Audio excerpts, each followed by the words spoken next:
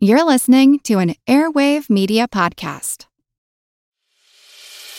As a longtime foreign correspondent, I've worked in lots of places, but nowhere as important to the world as China. I'm Jane Perlez, former Beijing bureau chief for the New York Times. Join me on my new podcast, Face Off, U.S. versus China, where I'll take you behind the scenes in the tumultuous U.S.-China relationship. Find Face Off wherever you get your podcasts. Do you find it hard to sleep at night? Then the Sleep Cove podcast can help you. Hi, I'm Christopher Fitton, the voice and clinical hypnotherapist behind Sleep Cove. Sleep Cove features sleep hypnosis, meditations and bedtime stories, all designed to help those of you who struggle at night to achieve a restful and peaceful night's sleep. Search for Sleep Cove on Apple Podcasts or Spotify and see why Sleep Cove helps millions of people sleep deeply all night long.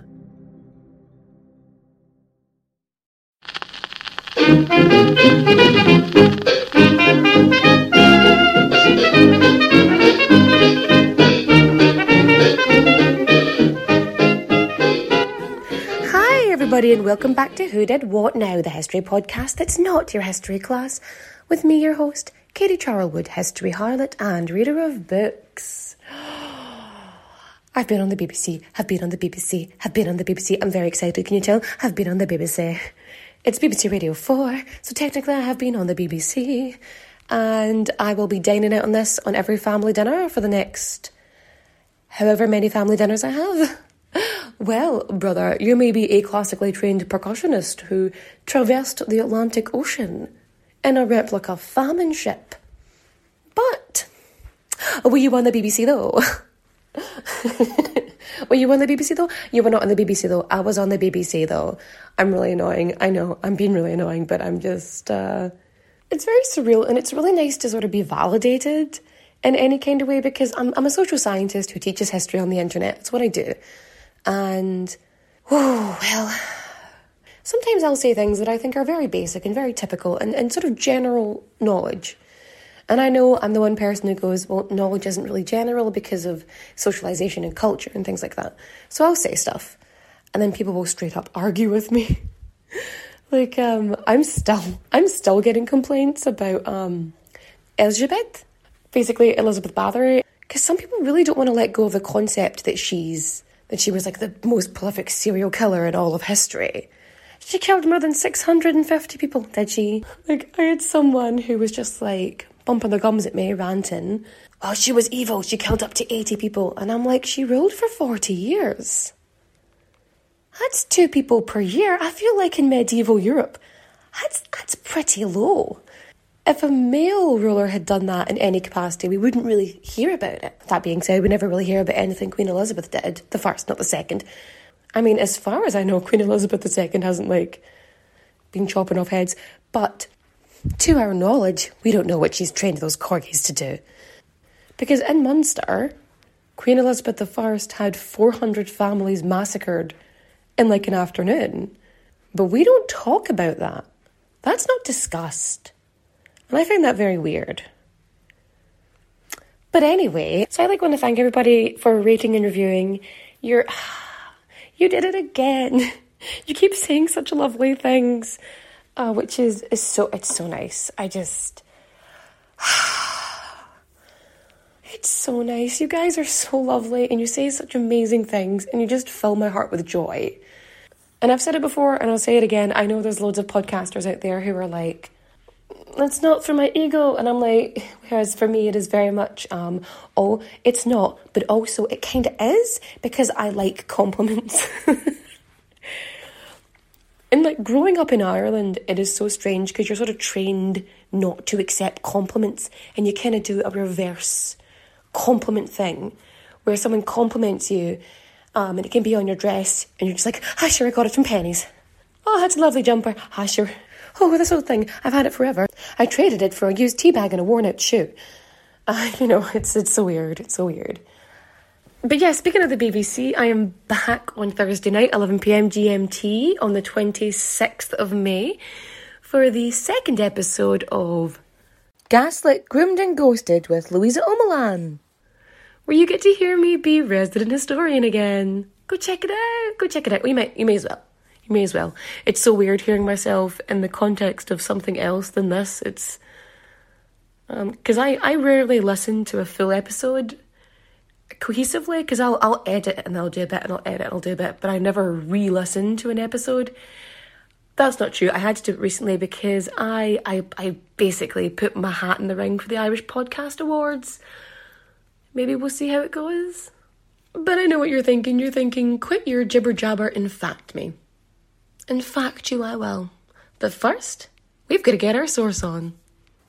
Our sources are Eleanor of Aquitane, A Life by Alison Weir. Women Crusading in the Holy Land in Historical Narrative by Natasha Hodgson. Revisiting Monarchy, Women and the Prospects for Power by Catherine Crawford.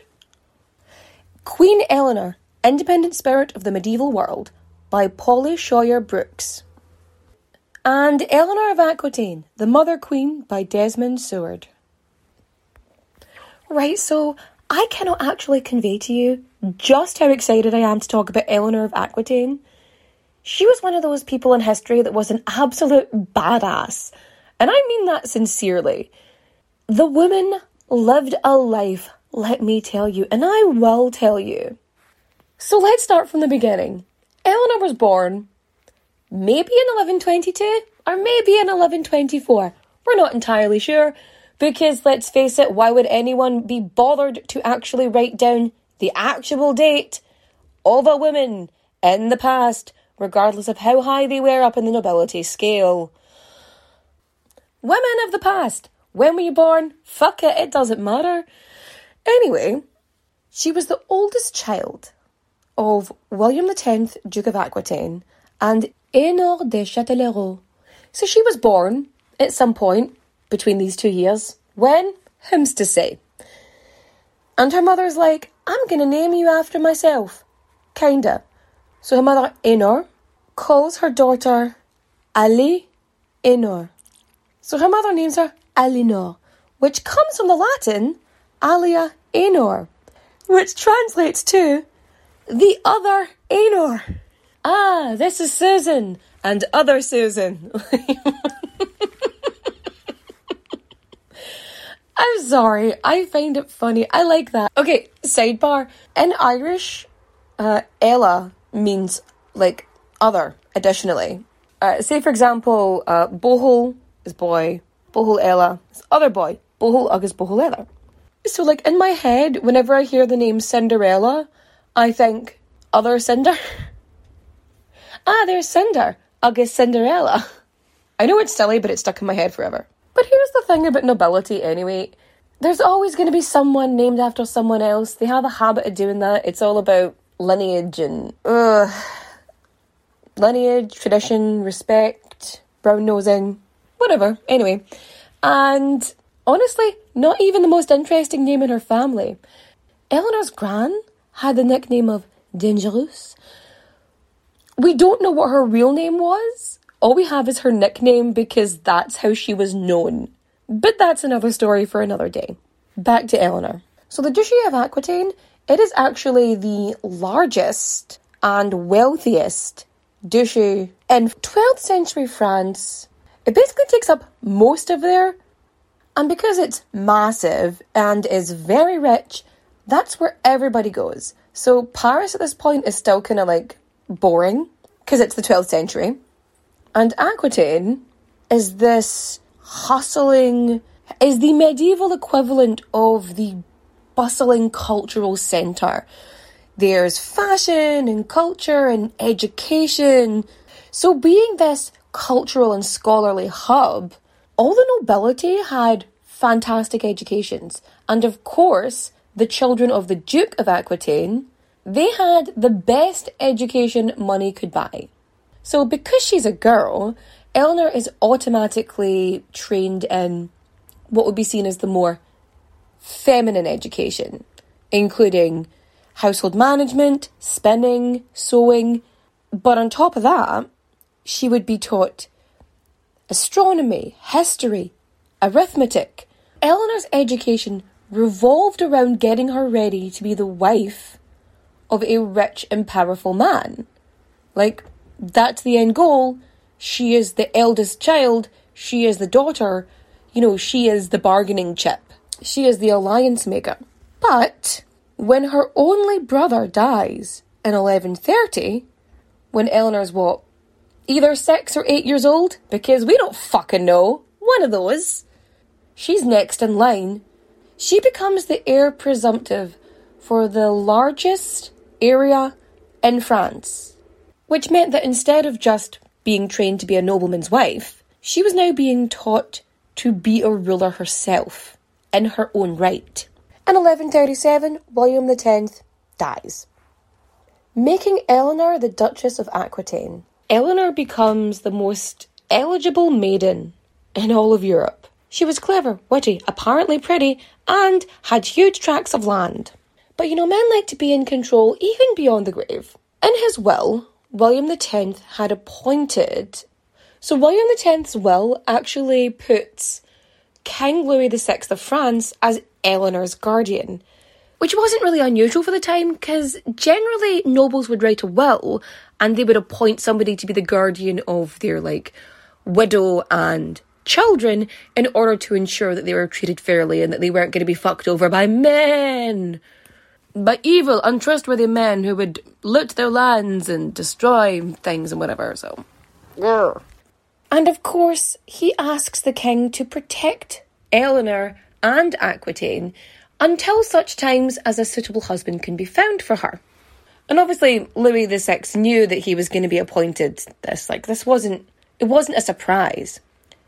And so, quite literally, hours after being informed of William X's untimely demise, King Louis VI decided that Eleanor would be betrothed to his 17-year-old heir, who, in a surprising twist, is also named Louis. Oh, I'm surprised. Are you surprised? Ooh. I think Louis was hoping to get control of Aquitaine and have, a larger control of France. However, the marriage contract between Eleanor and Louis stated that the Duchy of Aquitaine would only come under control of the crown once Louis and Eleanor produced an heir. The future king of France, effectively. And until such a child was born, Eleanor's lands would remain independent from the crown of France. Also, in addition, furthermore, one of the reasons why Louis VI barely waited for William's body to be cold before he engaged these two teens was because he had a pretty severe case of the dysentery and was currently shitting himself to death, which is also probably why the marriage agreement wasn't really too much in his favour. So Eleanor and Louis, they get married, and exactly 1 week later, King Louis VI dies. So in 7 days, Eleanor has effectively upgraded twice. She went Duchess, Princess, Queen. I don't know if she was officially named a princess, but technically, let's just agree to it. It's funnier this way. It's the equivalent of not even unpacking your suitcase. They had just been installed as the Duke and Duchess of Aquitaine, and they had to bugger off back to Paris because, whoops, they're now the King and Queen of France. Even though they were similar in age, Eleanor was much more suited to ruling than her husband was. You see, Louis was never meant to be king. He was the spare to the heir.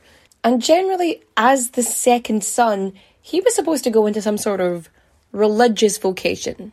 But 6 years earlier, his older brother Philippe sadly lost his life in a tragic equestrian accident. 15-year-old Philippe had gone out riding with his mates, and his horse tripped over a pig, catapulted him over the horse, fracturing so many of Philippe's bones that he died within 24 hours. And that was when they had to bring Louis back into the fold. So while Eleanor was being raised to be a leader, Louis was being raised by monks. The two could not have been more different. Louis, at least at the start, was really into Eleanor. He was just like, wow, she's so worldly, she's so smart, she's so gorgeous, and everything else that comes with it. And Eleanor found him to be dull and overflowing with piety. She was just not into this. And to top it all off, Like, she'd come from Aquitane, which was a cultural and educational and fashionable hub. And Paris was really ignorant, unrefined, and really fucking tedious. So clearly they were not the most compatible of couples, which was seen clearly by the incredible lack of heirs produced. But eventually, after 8 years of being married, they have a daughter, Marie.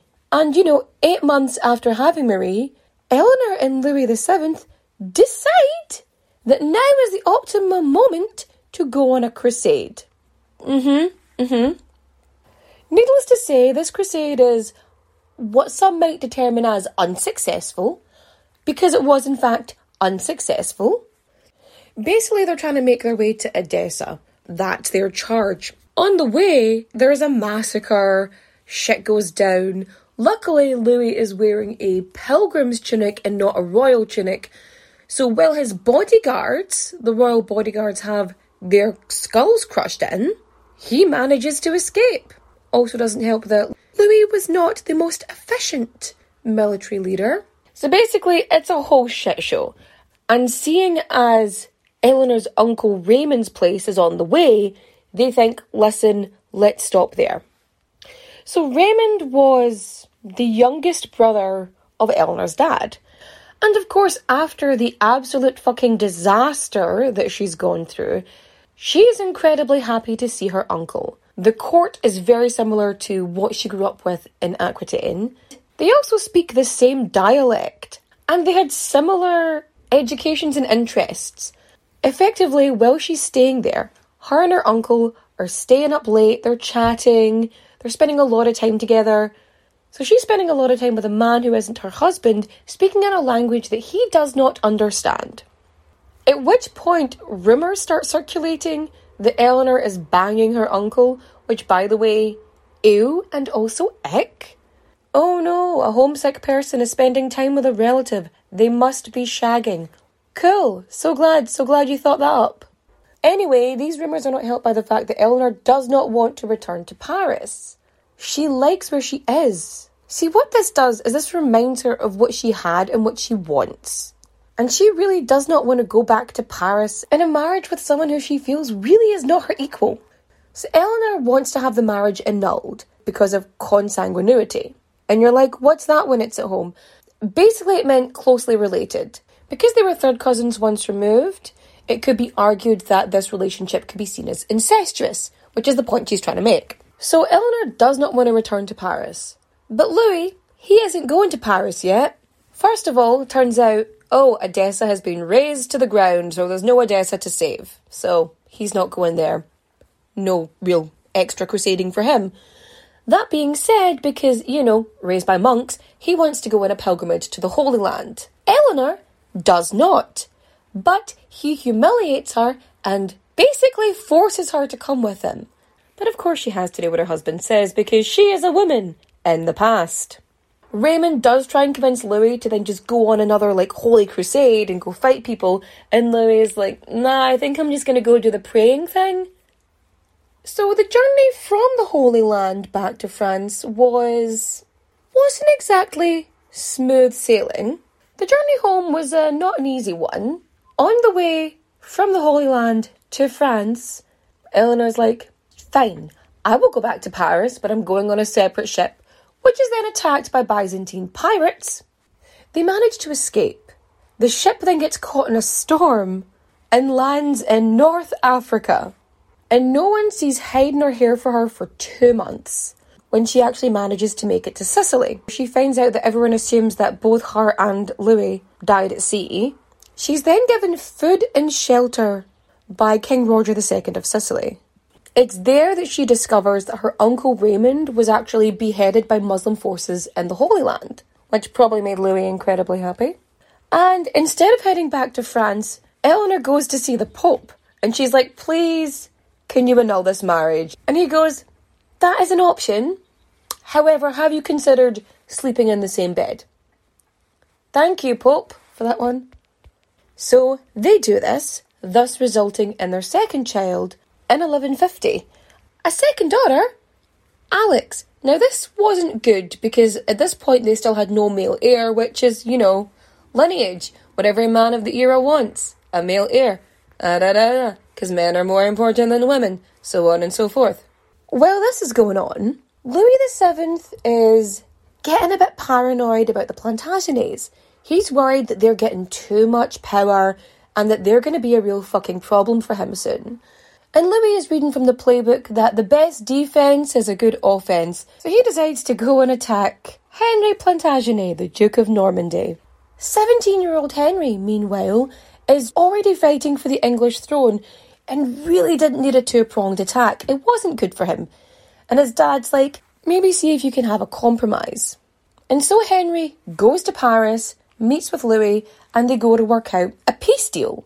And this is where Henry meets Eleanor for the first time. Everybody shush! William Shatner has something to say. Cat and Jethro, box of oddities. What do you do when the woman you love dies? Well, of course you dig her up and you live with her. Aww. The show examines weird things. There are plenty of old photographs from this time period of children out in the streets playing in and among the dead horse carcasses. Oh, I miss those days. Things used to be so much simpler. Cat and Jethro. Then there's the urine wheel, which sounds like a really bad game show. They've done weird things.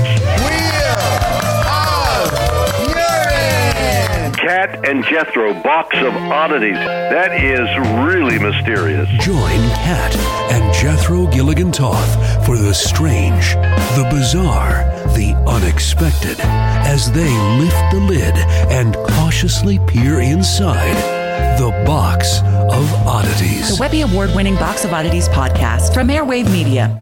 I'm Helena Bonham Carter, and for BBC Radio 4, this is History's Secret Heroes, a new series of rarely heard tales from World War II. They had no idea that she was Britain's top female codebreaker. We'll hear of daring risk-takers. What she was offering to do was to ski in over the high Carpathian mountains. Of course it was dangerous, but danger was his friend. Subscribe to History's Secret Heroes wherever you get your podcasts. So Eleanor at this point is 10 years older, a full decade older than Henry. Clearly, an impression was made. So about half a year or so after this event, the marriage between Eleanor and Louis is annulled.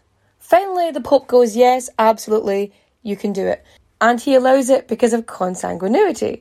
The Pope had decreed that they were not too closely related in 1149, but they were too closely related in 1152. 3 years. Apparently, it takes 3 years to really grasp the understanding of a family tree. Perhaps that's it. Or perhaps it's something to do with the fact that Eleanor had not produced any male heirs for Louis. Effectively, Louis wanted to go marry someone else and start popping out some boys. And you might be thinking, what happened to the daughters?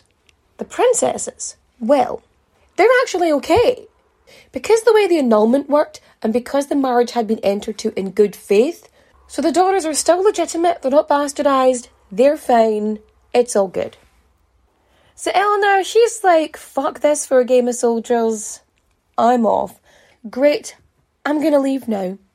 And as she's travelling to Poitiers, two lords tried to kidnap her so that they could marry her and get claim to the lands of Aquitane.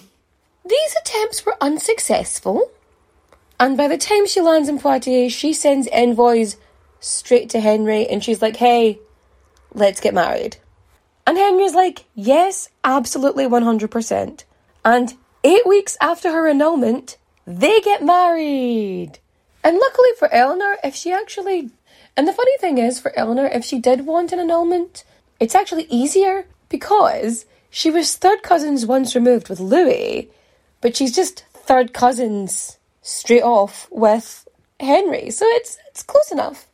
So they have this nice and simple ceremony. It's not the lavish affair that usually you have when, two massive nobles get married. And at least to begin with, Eleanor and Henry are really into each other. So much so that in just over a year, Eleanor gives birth to their first son, William. In 1154, Henry succeeds his cousin Stephen as King of England, making his empire the most powerful force in Western Europe. So the Angevin Empire So Henry's empire is fucking massive. It is probably, if I'm not mistaken, the most powerful force in Western Europe. So much so that he was constantly out, travelling and forcing nobles to bend the knee, crushing the odd uprising here and there. Even though, quite busy, Eleanor and Henry still managed to find time to perform their marital duties. And in a complete contrast to her marriage with Louis, in which the first 8 years of her marriage, little to no consummating was happening, in the first 6 years of her marriage to Henry, Eleanor gives birth to 5 children: William, Henry, Matilda, Richard and Geoffrey.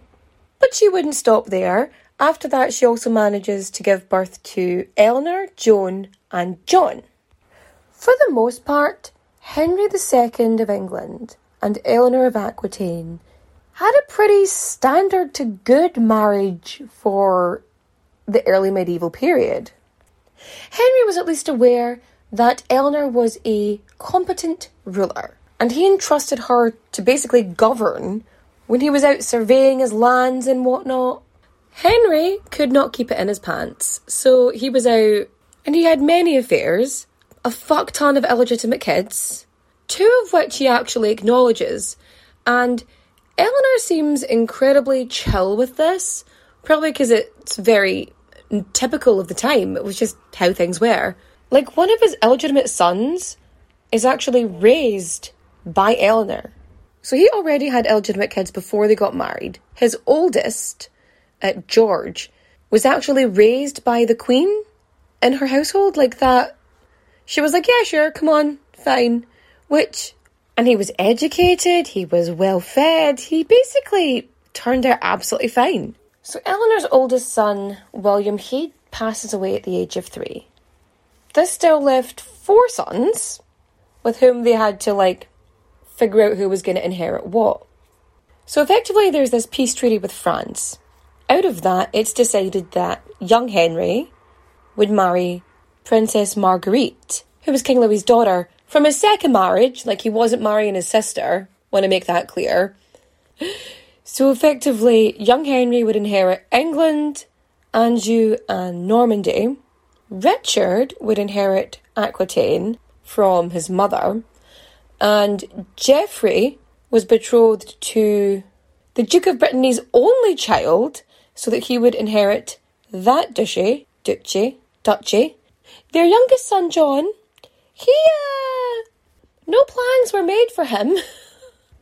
So Eleanor and her husband Henry, they go visit Aquitaine, the whole purpose of which is to officially instate her as of the Duchess Regent, so that effectively it would still, come under the blanket of the English crown, but Eleanor would be able to hold her own court there. She would effectively be the ruler and leader, which is really handy because this is what she was raised to do, and also it meant that Henry didn't have to worry about it because she was looking after it.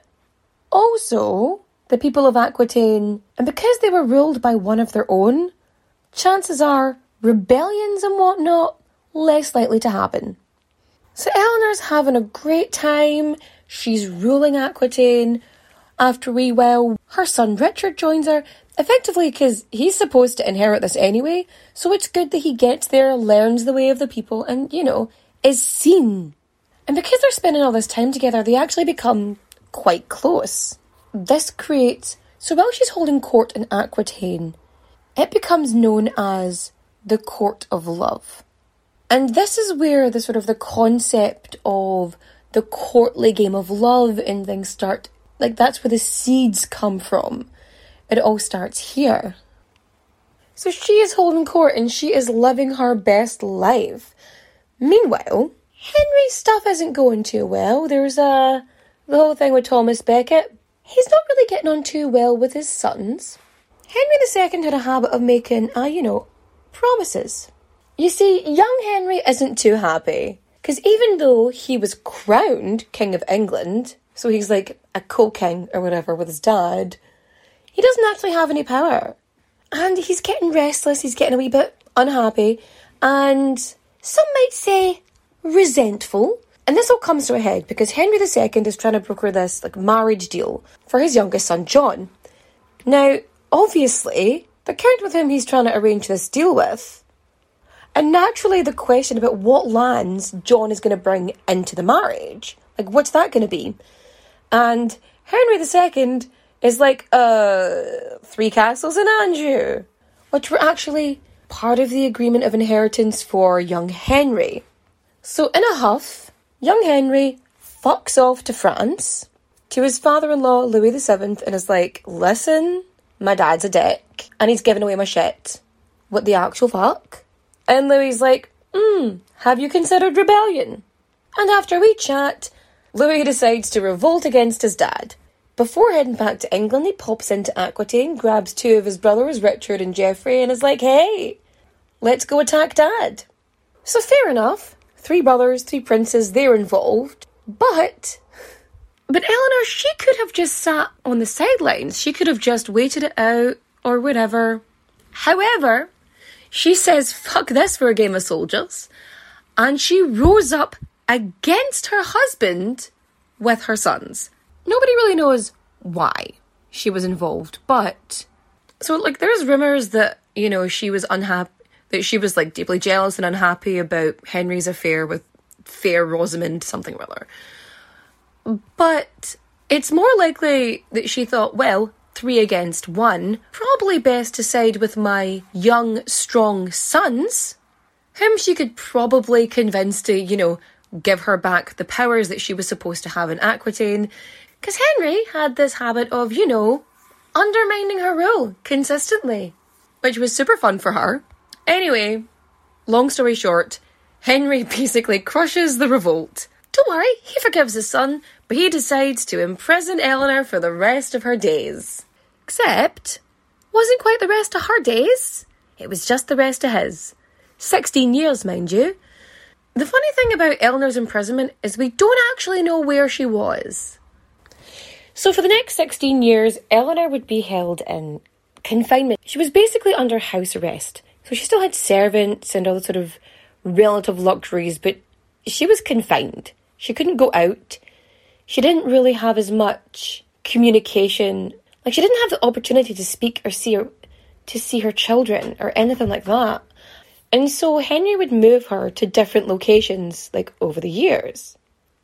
Except when she was brought out for special occasions, where he'd be like, look, she's still alive. And she would, for Christmas and, special holy things, they'd be like, here she is, great. And then he'd chuck her back away again. And while she's imprisoned, Henry the Younger, he decides to revolt again against his father. He then gets ill and dies. And on his deathbed, he asks his father to release his mum. And Henry's like, nah. And upon young Henry's death, right, the King of France is like, I think Marguerite owns this. Young Henry's widow owns Normandy, right? It's hers, she should have it back. But Henry II declares that those lands were actually Eleanor's, and upon Henry the Younger's death, they actually revert back to her. She is summoned to Normandy. She gets sent there, and so she's confined in Normandy, but she's there. When Henry finally dies in 1189, the first thing that Richard does, Richard Lionheart, by the way, is he sets his mother free. He releases her from confinement, and he goes, yep. And he basically gives her a carte blanche so she can do whatever the fuck she wants. And what does the 65-year-old Eleanor do? What's the first thing she decides to do? She becomes a prison abolitionist, right? And releases every person who is put in jail by Henry II. Be free, my pretties, be free. She empties the jails. So while Richard the Lionheart is off crusading, he leaves Eleanor to rule in his stead. And so while he's out, massacring in the name of God, he gets captured. And they're holding him to ransom. So Eleanor, she is ruling England in Richard's name, signing herself Eleanor by the grace of God, Queen of England. So after he was done crusading, Richard was sailing home, where he's captured and imprisoned in an Austrian castle. He's then handed over to the German Emperor Henry VII, who demands a ransom. So Eleanor raises the money for this ransom, whereas Prince John is trying to pay the captors more money to keep Richard prisoner for longer. So yeah, she raised the money, and she's also like petitioning the Holy Roman Emperor to sort out the release of her son. That being said, when John did inherit the throne unexpectedly, she helped him rule. So Eleanor is still involved with ruling and negotiating well into her 70s. So in 1199, when she's either 75 or 77, one of those, the grandson of her ex-husband, whose name you'll never guess, it's Louis. His name is Louis. He's the 12-year-old heir apparent to the French throne, and it's decided that he's going to marry one of Eleanor's granddaughters. So she travels to Castile in Spain. So she sets off. She's heading to Castile in Spain so that she can select one of her granddaughters and start the negotiations. But just outside Poitiers, so she's ambushed and fucking kidnapped by Louis IX of Lusignan. She basically secures her own release and then continues on to Castile. So Eleanor decides that her youngest granddaughter, Blanche, shall be betrothed to Louis. So she accompanies Blanche as far as the Valley of the Loire, where the Archbishop of Bordeaux takes over as her escort. After that, Eleanor, she heads to Fontevraud, where she has to stay and rest because she's pretty ill. So much so that John actually comes and visits her, just in case. By 1201, a year later, King John of England and Philippe II of France, they're at war. And so the almost 80-year-old Eleanor of Aquitane declares her support for her son John and sets forth to Aquitane. She does this so that she can prevent her grandson, the Duke of Brittany, from taking control. Now, he discovers that and when he finds out that she's in the castle of Mirebeau, lays siege upon the castle in which she is residing. Again, nearly 80 years old, Eleanor of Aquitaine commands the defence of a castle against the attacks of her own grandson, Arthur of Brittany, until John managed to send troops in to basically quell it. After this, Eleanor returns to Fontevraud, and after this, Eleanor's like, I'm done ruling, I'm done with this. So she returns to Fontevraud, where she takes the veil as a nun.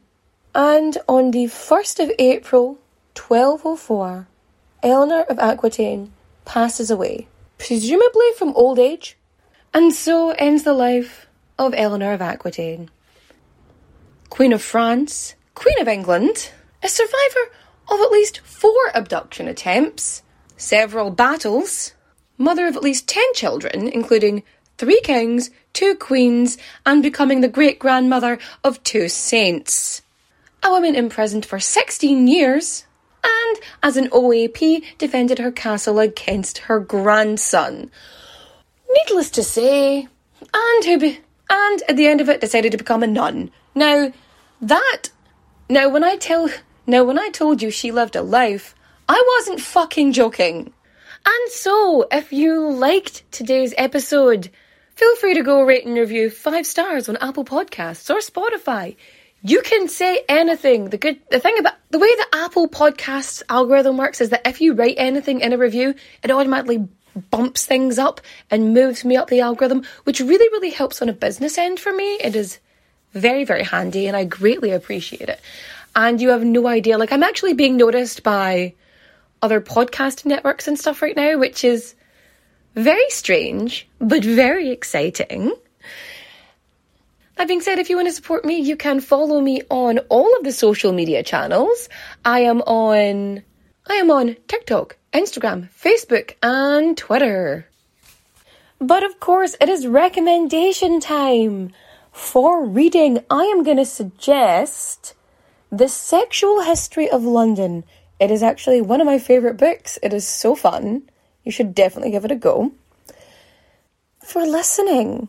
You should go listen to me on Louisa O'Malan. My Chemical Romance released a sound. No, a song. I mean, they could have released a sound. For all I know, they could have released a sound. But they released a song, which is, my little emo heart is just pounding, so I'm very excited. And watching The Lost City. Go watch it, please. It is so funny. It is so funny. Generally, if a movie exists and Daniel Radcliffe is in it, you know it's going to be either unhinged in some way or it's just going to be really, really fun. And with that, I shall bid you all farewell. Adios, au revoir, auf Wiedersehen, my friends. Bye-bye. What do you get when you take two childhood friends with a passion for unexplored history and a whole lot of booze? You get us, Queen's Podcast. And here at Queen's, we are spilling the tea on all kinds of women from history. From New Orleans voodoo queen, Marie Laveau, to Marie Antoinette, and everything in between. Each queen is paired with a cocktail recipe that will totally get you in the mood to hear the fun, dramatic, and juicy stories of fascinating women from history. Listen wherever you get your podcasts. Cheers!